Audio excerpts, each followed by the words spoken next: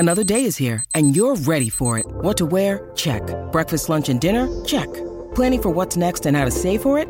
That's where Bank of America can help. For your financial to-dos, Bank of America has experts ready to help get you closer to your goals.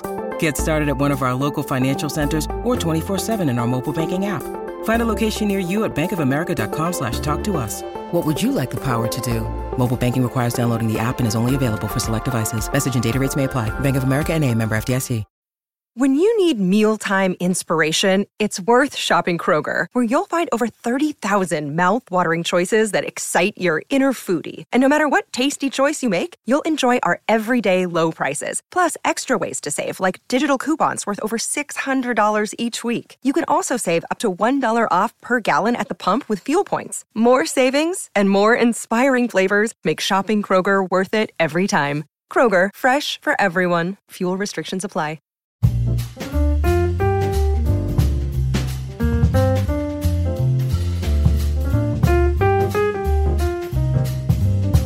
Hi, I'm Bobby, and I'm your friend who knows just a little bit too much about pop culture. Welcome to your weekly meeting of Pop Culture Fanatics Anonymous. When we think of a princess, especially a Disney princess, we don't often tend to think about a specific action or a specific line from them. We tend to remember them through song. A Dream is a Wish Your Heart Makes, Part of Your World, Almost There, How Far I'll Go. The songs of Disney princess films have this prevailing nature to them, about the power of love, the power of a wish, or the power of a dream. These expertly composed songs almost take on a life of their own, and in some ways transcend the movies that they're from. The princesses often used music as a mode of communication for their pain and what limits them, like when Mulan sings asking when her... The princesses often use music as a mode of communication for their pain and what limits them, like when Mulan sings asking when her reflection will show who she is inside. It's a mode of communication for their curiosity, like when Ariel sings about asking her questions and getting some answers about the surface world. And of course, it serves as a mode of communication for their love, like when Snow White sings about the one day that her prince will come. This week, we're taking a deep dive into the musical world of the Disney princesses, exploring the songs that they have on their heart that have worked their way into ours, and how they came to be. So, if that sounds good to you, let's get started. So, the history of Disney princess music, and just Disney music in general, happens at a really interesting intersection of film history. So, sound in film was introduced around the mid to late 1920s. There's a lot of contention over what is the first sound film or like talkie. And because depending on your definition of a sound film, the answer to that question could be 1926's Don Juan, it could be 1927's The Jazz Singer, which is like the most agreed upon, or it can be 1928's Lights of New York. I'm not here to discuss which of these is the one, but you just need that foundation. The point is that sound in film is a relatively new advent, and Disney wasn't too far behind with its adoption of sound in its films. Most notably with Steamboat Willie, which was released in 1928, which was the first sound cartoon. However, original music for the studio wouldn't come until a little bit later. Disney was known for using public domain music for many of their shorts, so when it came time to make their first full-length animated film in Snow White, making original music for it was top of mind. And that statement is really hilarious if you know anything about the mouse and public domain. For the film, Disney called in composer Frank Churchill and lyricist Larry Morey, who were responsible for the kind of operetta sound in the film. And you might be asking, like, why would they go the route of making music that sounds like an operetta? And that ladders to a larger concept with Disney music, which is to say that Disney music is popular music, which sounds like I'm saying it as if it's some profound thought, but it's not. Like, it's just to say that whatever is the genre du jour of the time tends to be reflected in Disney music. So in the 30s, operettas were popular, especially on stage with fairy tales. And so there wanted to be kind of a natural stage to screen connection happening. And so you have an operetta that was used. A lot of what was going on as far as the function of music within Snow White borrowed a lot from the Broadway theater stage tradition, because that was the one place that was consistently sharing narratives via music. So of course they were going to borrow a lot from the stage. And for film, that was kind of a weird concept, because like I said, sound in film was relatively new by the time Snow White came out. Like, it was under 20 years old.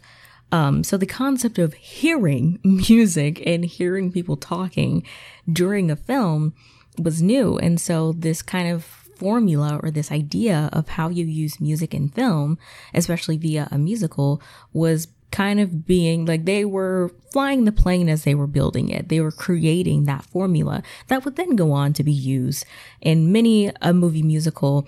And this isn't to say that like Snow White was the first movie musical at all, but it is to say that it definitely helped to refine that formula that we would know to be associated with the movie musical. And there's this kind of really symbiotic relationship that's happening between the stage and screen as far as how music is used. And it's a really cool thing. It's a bit of like a cultural exchange, if you will. So, like I said, Disney music is popular music, and popular music is its marketing. Like, ultimately, you're making music that the masses will want to, listen to over and over again.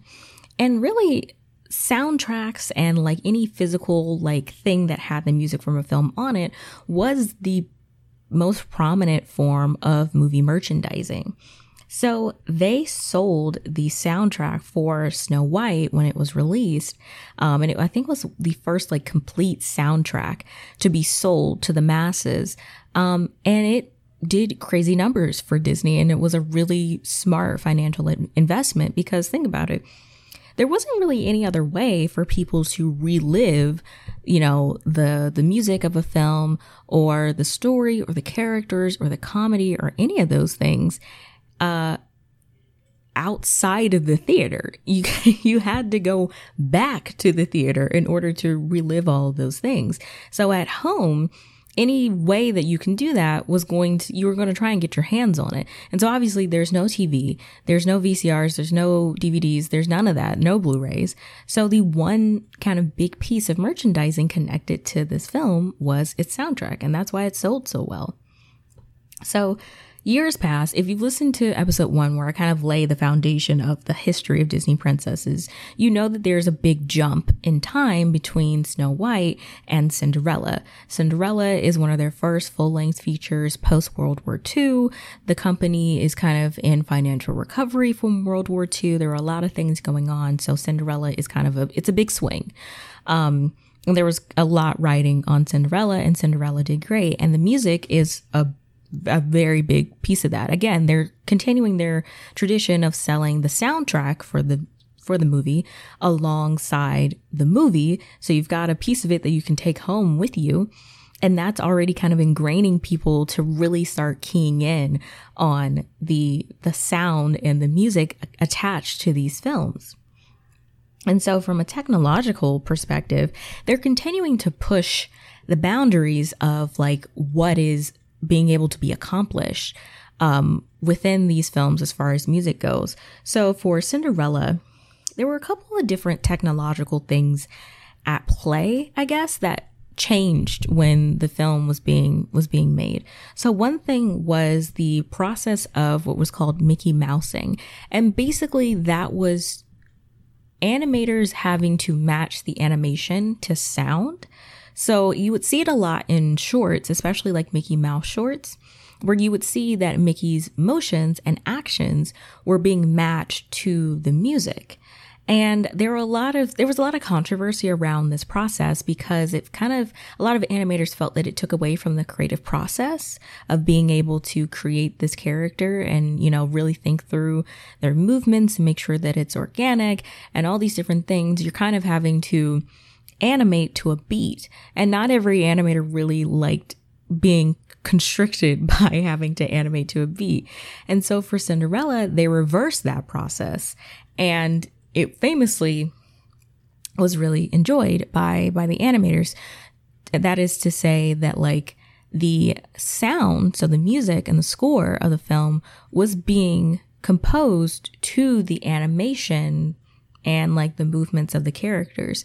So one of the composers on Cinderella kind of likened the process to playing like live music to like a play or something. Like it goes back to that theater tradition. So it's almost as if Cinderella kind of had this like orchestra pit that's playing as the actions of the film are playing out, which is the opposite of Mickey Mousing, which is the reverse, whereas like the music is done first and then the animation is done second. The animation was done first in this regard, and then the music was done to the animation, which is a process that I'm pretty sure is still used today. There was also the creation of the Walt Disney like record company too. So there was a formal like branch of the company that was whose sole purpose was to sell music from these movies, which, you know, makes a lot of sense. At this point, they had a lot of hits, either from Snow White, like, you know, I'm Wishing, or Someday My Prince Will Come, or, you know, Hi Ho with the dwarves, or, you know, you also like in between, like the time between Snow White and Cinderella, you get songs from like Pinocchio and Fantasia. And so there was a vested interest, and it was time for the company to invest in the music that they were creating. And so with the release of Snow White, you get the creation of Walt Disney Records. And then you also get another innovation with technology. And like I said, almost every princess film, we get some advancement within technology. Like the princesses are pushing technological bounds. What can I say? Women's stories matter. They just do. But the other technological advancement that was happening with the music of Cinderella was the use of multi-tracks. So Eileen Woods, who is the voice of Cinderella and the singing voice of Cinderella, she sang like, take the song Sing Sweet Nightingale, which is one of my favorite songs. I love that song so much. But there's a point in the song where you hear multiple voices, and it's not background singers with Eileen Woods. She's singing with herself. And so basically it's just the use of her singing, you know, like one piece of the harmony on one track, another piece of the harmony on the other track, and then the main melody on one track, and then combining all of those tracks together, and basically have her harmonizing with herself. Like that process was made popular. I know, again, there's some contention between if that was like a wholly like Disney creation, or if it was used earlier than that. But as far as I know, it was something that was made popular with Disney. Like that production process with music was made popular with Disney and with Snow White. So that's what we're gonna go with. But that also kind of brings me to a very interesting thing that we're going to be talking about throughout the month for sure, which is this kind of contention around the classic era Disney princess songs and their messaging. So as I mentioned a couple of them, like Someday My Prince Will Come, like I'm wishing for the one I love to find me today. Like that's the piece of the lyric from I'm Wishing, which I think is also called One Song. I don't know. And then you have like, So This Is Love, and you know, all these other songs. And I can't remember the one from Sleeping Beauty. It's escaping me. Once Upon a Dream. That's what it is. So a lot of these songs are centered around love and the kind of passive nature of all of these women in these films, and just kind of waiting for life to happen and waiting for love to happen. And the reason why I'm bringing it up is because I saw a very interesting TikTok that I think it came from like a fan page for the princesses, but they did a compilation of the different people that have played or are going to play live action adaptations of the Disney princesses, who kind of like gave the same talk track that tends to happen when talking about Disney princesses, which is to say, like, you know, for my version, I wanted to make her like active, and I wanted her to, you know, want more in life than just having a man and like finding love and everything like that. And this page kind of like didn't enjoy that narrative that constantly kind of gets peddled surrounding the princesses. And I think the music is really kind of a key point here, because a lot of the times there are songs centered around these princesses finding love in some way. And so I think there's this really interesting dichotomy that tends to happen with these classic era songs, which is to say, like, in a modern context, yeah, they're not the most active members of their own story, or they constantly sing about love and like, what else do they want? Like, do they have any other, desires or anything that they want to accomplish? And then by that same token, you also have to remember the temporal context of when these songs were being written and composed and performed and released. Like Snow White, the 30s, Cinderella, the 50s, Sleeping Beauty, the late 50s. Like these are not known for being the most progressive times in the world.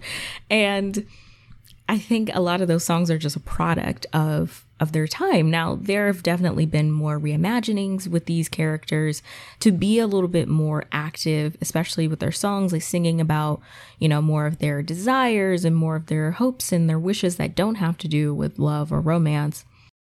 But I think these songs, it's tough, it's hard. Like I saw a clip also where Keira Knightley said that she doesn't, I don't know. I really don't know how old this is, but she didn't allow her daughter to watch, I think it was Cinderella. Like she didn't allow her daughter to watch Cinderella. Like, don't go to a ball for a man or something like that. Like it was a lot of the, it probably was a clip from like 2013. And that was just a very big kind of like, there wasn't a ton of, it felt like nuance around a feminist reading of the Disney princesses and the kind of different pieces of their story and of their character. And again, we'll get into all the nitty gritty of that later on in the month. But at least for the time being, I think there is necessary. We just need to be cognizant of the time that it was released. Not to say that it was right by any means, because we should want more for girls especially, but also you can't change a song written by a man in the 30s for a princess. You know what I mean? Like, I wish you could, but you cannot. And so I think that context is very, very, very key for the classic era princesses and their songs and about, what they want. Before we move on, I do want to take a quick moment to shout out today's partner, Athletic Greens. Now, I started taking AG1 in the morning before getting my day started, and it makes me feel very unstoppable. Like I immediately fell in love with how easy it made getting in all of my necessary vitamins that I needed for the day, and I didn't have to worry about anything for the rest of the day. As you could probably guess, I'm expending a lot of brain power rubbing my two brain cells together every single day, and I'm constantly reading and writing, and that just takes a lot out of me. So I started taking AG1, and I immediately felt this energy boost, and it's made creating content so much easier. Plus, it was super simple to fit into my routine because all I had to do was mix a scoop of powder into some water, and I've got all the vitamins I need for the rest of the day, and it's literally perfect for me. If you're looking for an easier way to take supplements, Athletic Greens is giving you a free 1-year supply of vitamin D and 5 free travel packs with your first purchase. So go to athleticgreens.com/afternoon. That's athleticgreens.com/afternoon. Check it out. So there's another big time jump. And again, go back to episode 1 if you want to know why there was a big time jump. But needless to say, we'd take a big leap from the 50s to the late 80s. And the next kind of big showing of Disney music via the princesses comes in the form of The Little Mermaid, Beauty and the Beast, and Aladdin. And then it would continue on for the rest of the 90s. But this new sound was kind of being adopted by Disney. It doesn't sound so crazy different from the other princess films, but there's definitely a more contemporary feel to the sound. And I think the thing that we can often credit with being like sounding like Disney music when we think of like Disney music. The two people that we can credit to that sound are Howard Ashman and Alan Menken. So in the late 80s, there was a big, massive revamp of Disney Animation Studios. Disney Animation Studios was very much on its last leg, in a lot of ways. It was kind of bleeding money. It was not, producing the hits like it used to. And it was on the brink of kind of being folded into the company. And that was due kind of a little bit in part to the Black Cauldron. I'm so sorry. But that's a story for a whole nother day. So there was a need for a necessary revamping of the studio. So Michael Eisner is appointed as CEO of the company in the early to mid 80s. And he then brings in a man by the name of Jeffrey Katzenberg to head up Disney Animation Studios. And so with that, Katzenberg kind of cleans house, and he is like, okay, we are going to be the team to beat in the animation game in Hollywood. And he did accomplish that. To his credit, he absolutely accomplished that.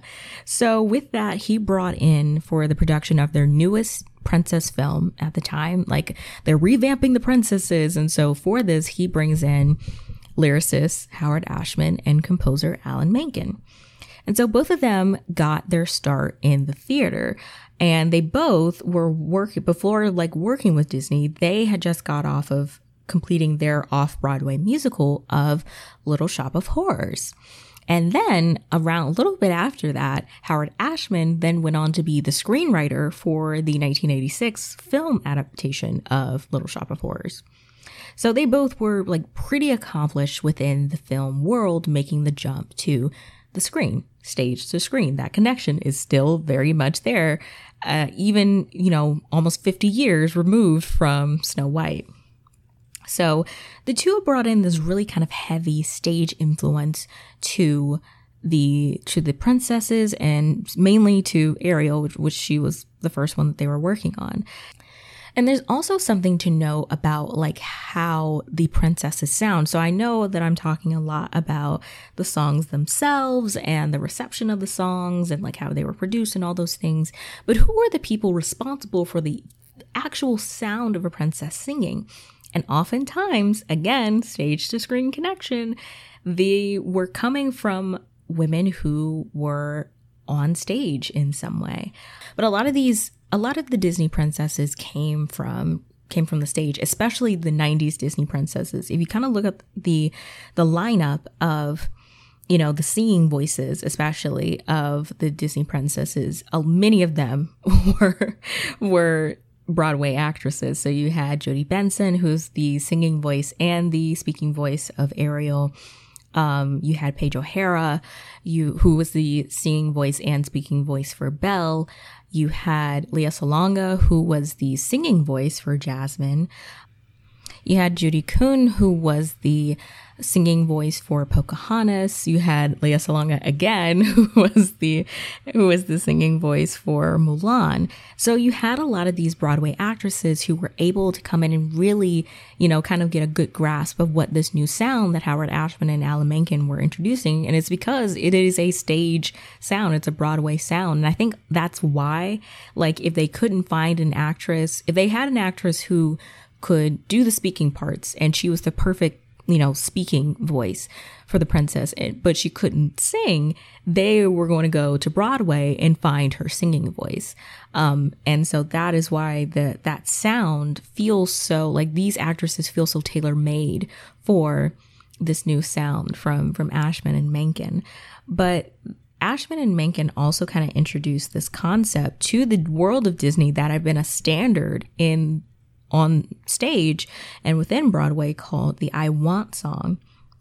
And you may be thinking, oh, I don't really know what an I Want song is.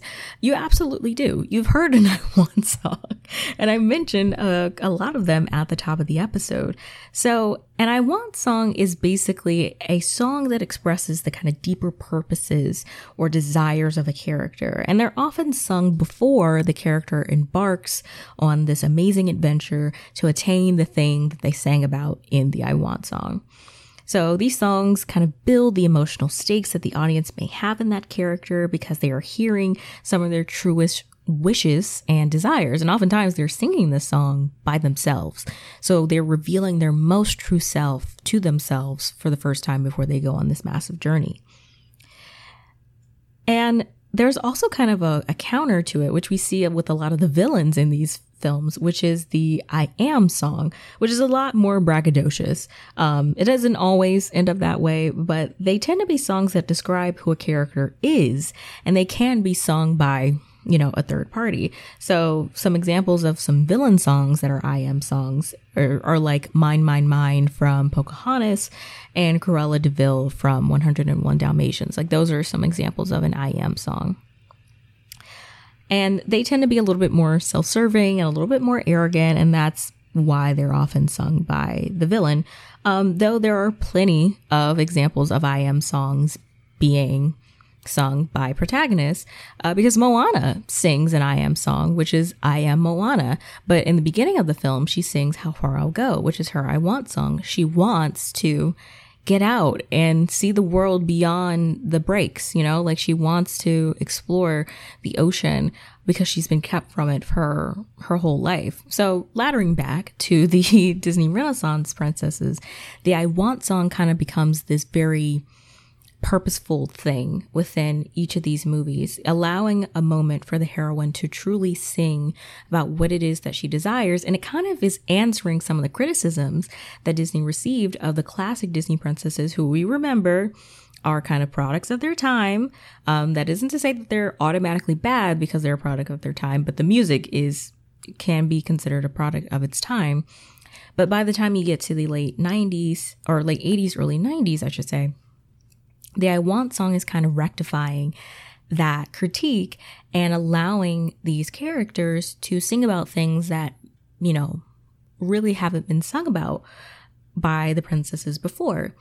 So Ariel's I Want song is obviously part of your world, and her desires are to get up and be a part of your world. Like she wants to get up to the surface and have legs and ask those questions and get some answers about humanity. Belle, her I Want song is, I think, the reprise, I never know how to pronounce it, of Belle, the song, the opening song, where she sings about wanting adventure in the great wide somewhere, and then she goes and embarks on it. Jasmine doesn't really get a proper I Want song, but if you consider A Whole New World something that she wants this love with Aladdin, so that can work. That works.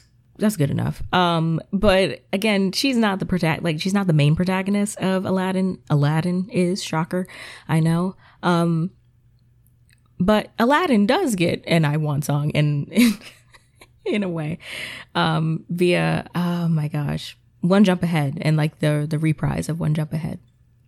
So Disney music around this time begins to be a lot more introspective, I would say, and go deeper into the core of a lot of these characters and give them a lot more complexity and a lot more depth. And I think that's the best part about Disney princess songs, is that they can communicate these emotions via song that may not work as well via traditional dialogue in the film. Like, I think a song can communicate and tell a story in a way that regular words often cannot. And it's a really powerful piece of storytelling, to use a song to kind of have that be the mode of communication. So this formula that we kind of know to be the Disney princess song formula via the I Want song, there's always a song that's kind of the inciting incident song, like it's setting the stage for what's going to happen or what you're going to see. So in The Little Mermaid, the first song that we hear is The Fathoms Below. The first song in The Beauty and the Beast is Belle. The first song we hear in Aladdin is One Jump Ahead. There's a lot of these songs, like Honor to Us All is one of the first songs we hear in Mulan. So there's always a song to set up, here's the problem, here's the landscape, and then you have the protagonist come in and sing and here's how that's not going to work for me. And I'm going to go off and find my adventure elsewhere. And that formula stays pretty consistent until now, pretty much. The only real, like, I would say differences between the Disney princess music era of this time is that I think that there is a little bit of a push away from the stage tradition, but not all that much. Like, I think it's not anything egregious because, like I said, Disney music is popular music. So it's more so that it's adding these different genre elements to the stage tradition that Disney has kind of become known for within its music versus a complete abandonment of the stage tradition. And I think there's also a big uptick in like popular artists being involved in the music of these different Disney princess films.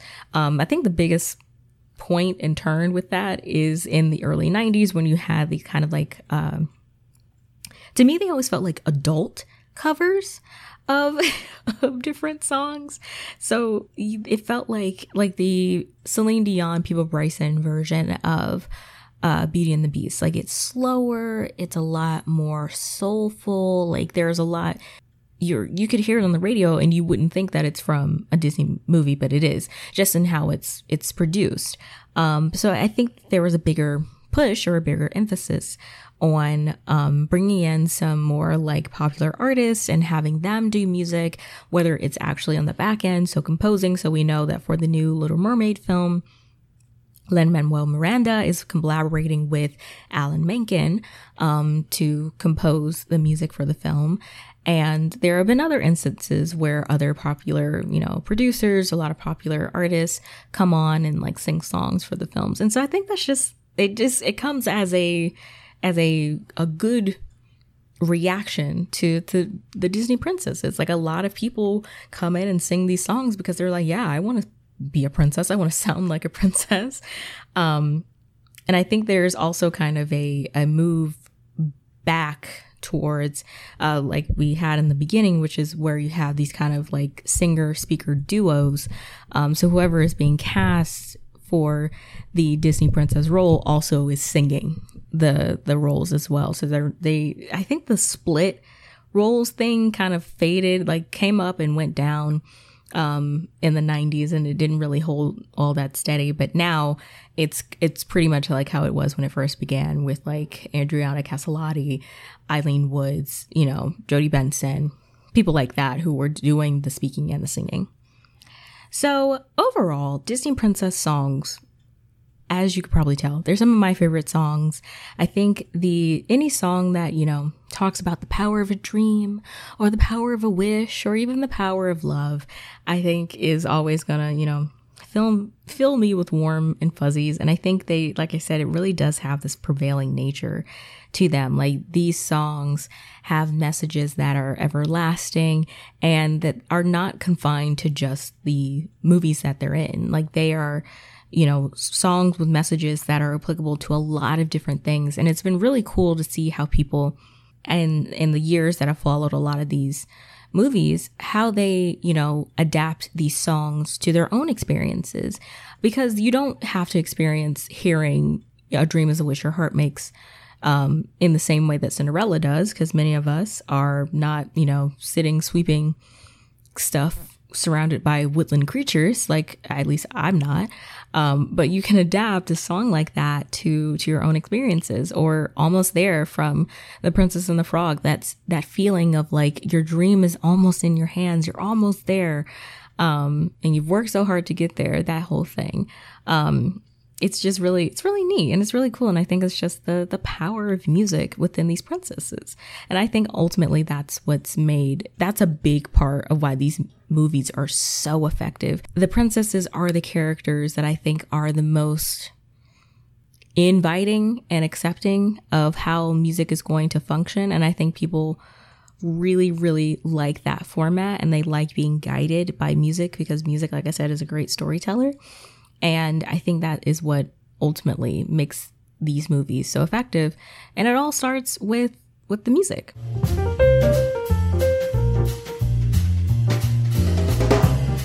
So hope you enjoyed today's episode, Afternooners. If you don't know, the Afternooners is my name for all of us. So if you made it to the end of this episode, congratulations, you're an Afternooner now. If you like this episode, don't forget to rate and review this podcast if you had a good time. It helps out the pod. You get to tell me how you're feeling about the pod, and I get that sweet hit of praise and validation that is my life force and keeps me going. If you want to know where else to find me on the internet, you can find me at The Afternoon Special on TikTok or Instagram, or over on Twitter at Hi, I'm Bobby, HIIMBOBBI. And if you're thinking, Bobby, I need to go and frolic in a meadow and sing about wanting adventure in the great wide somewhere and wondering when my reflection will show who I am inside, I'm not going to remember all of that. Bestie, I get it, and I am right behind you. But I've left all that information in the description down below just for you. You're welcome. I hope you enjoyed this week's chat and that you'll join me again next week for another Princess Pop Culture Deep Dive. Later days, friends. Are you a Marvel fan? Matt, you know I am. Jeff, I was asking the listener. Oh, okay. Yeah, I thought it seemed like a weird question because, we've been doing a Marvel podcast together for 9 years now. No, I was trying to grab the attention of all the Marvel fans out there for this ad. Oh. I thought it was weird too. You should definitely warn us. Good note, Ashley. Well, if you like Marvel movies and TV as much as we do, join us for the Marvel Cinematic Universe podcast. He did it again. I'm Carlos King, one of the most sought-after executive producers in reality television. I am thrilled to announce Reality with the King, where we'll discuss all things reality TV. I have interviewed everyone from Nene Leakes, Teresa Giudice, and Kenya Moore. Each episode, we will rehash shocking portrayals, honey. Yes! Hilarious shade and all the drama. Reality with the King podcast is available wherever you get your podcast.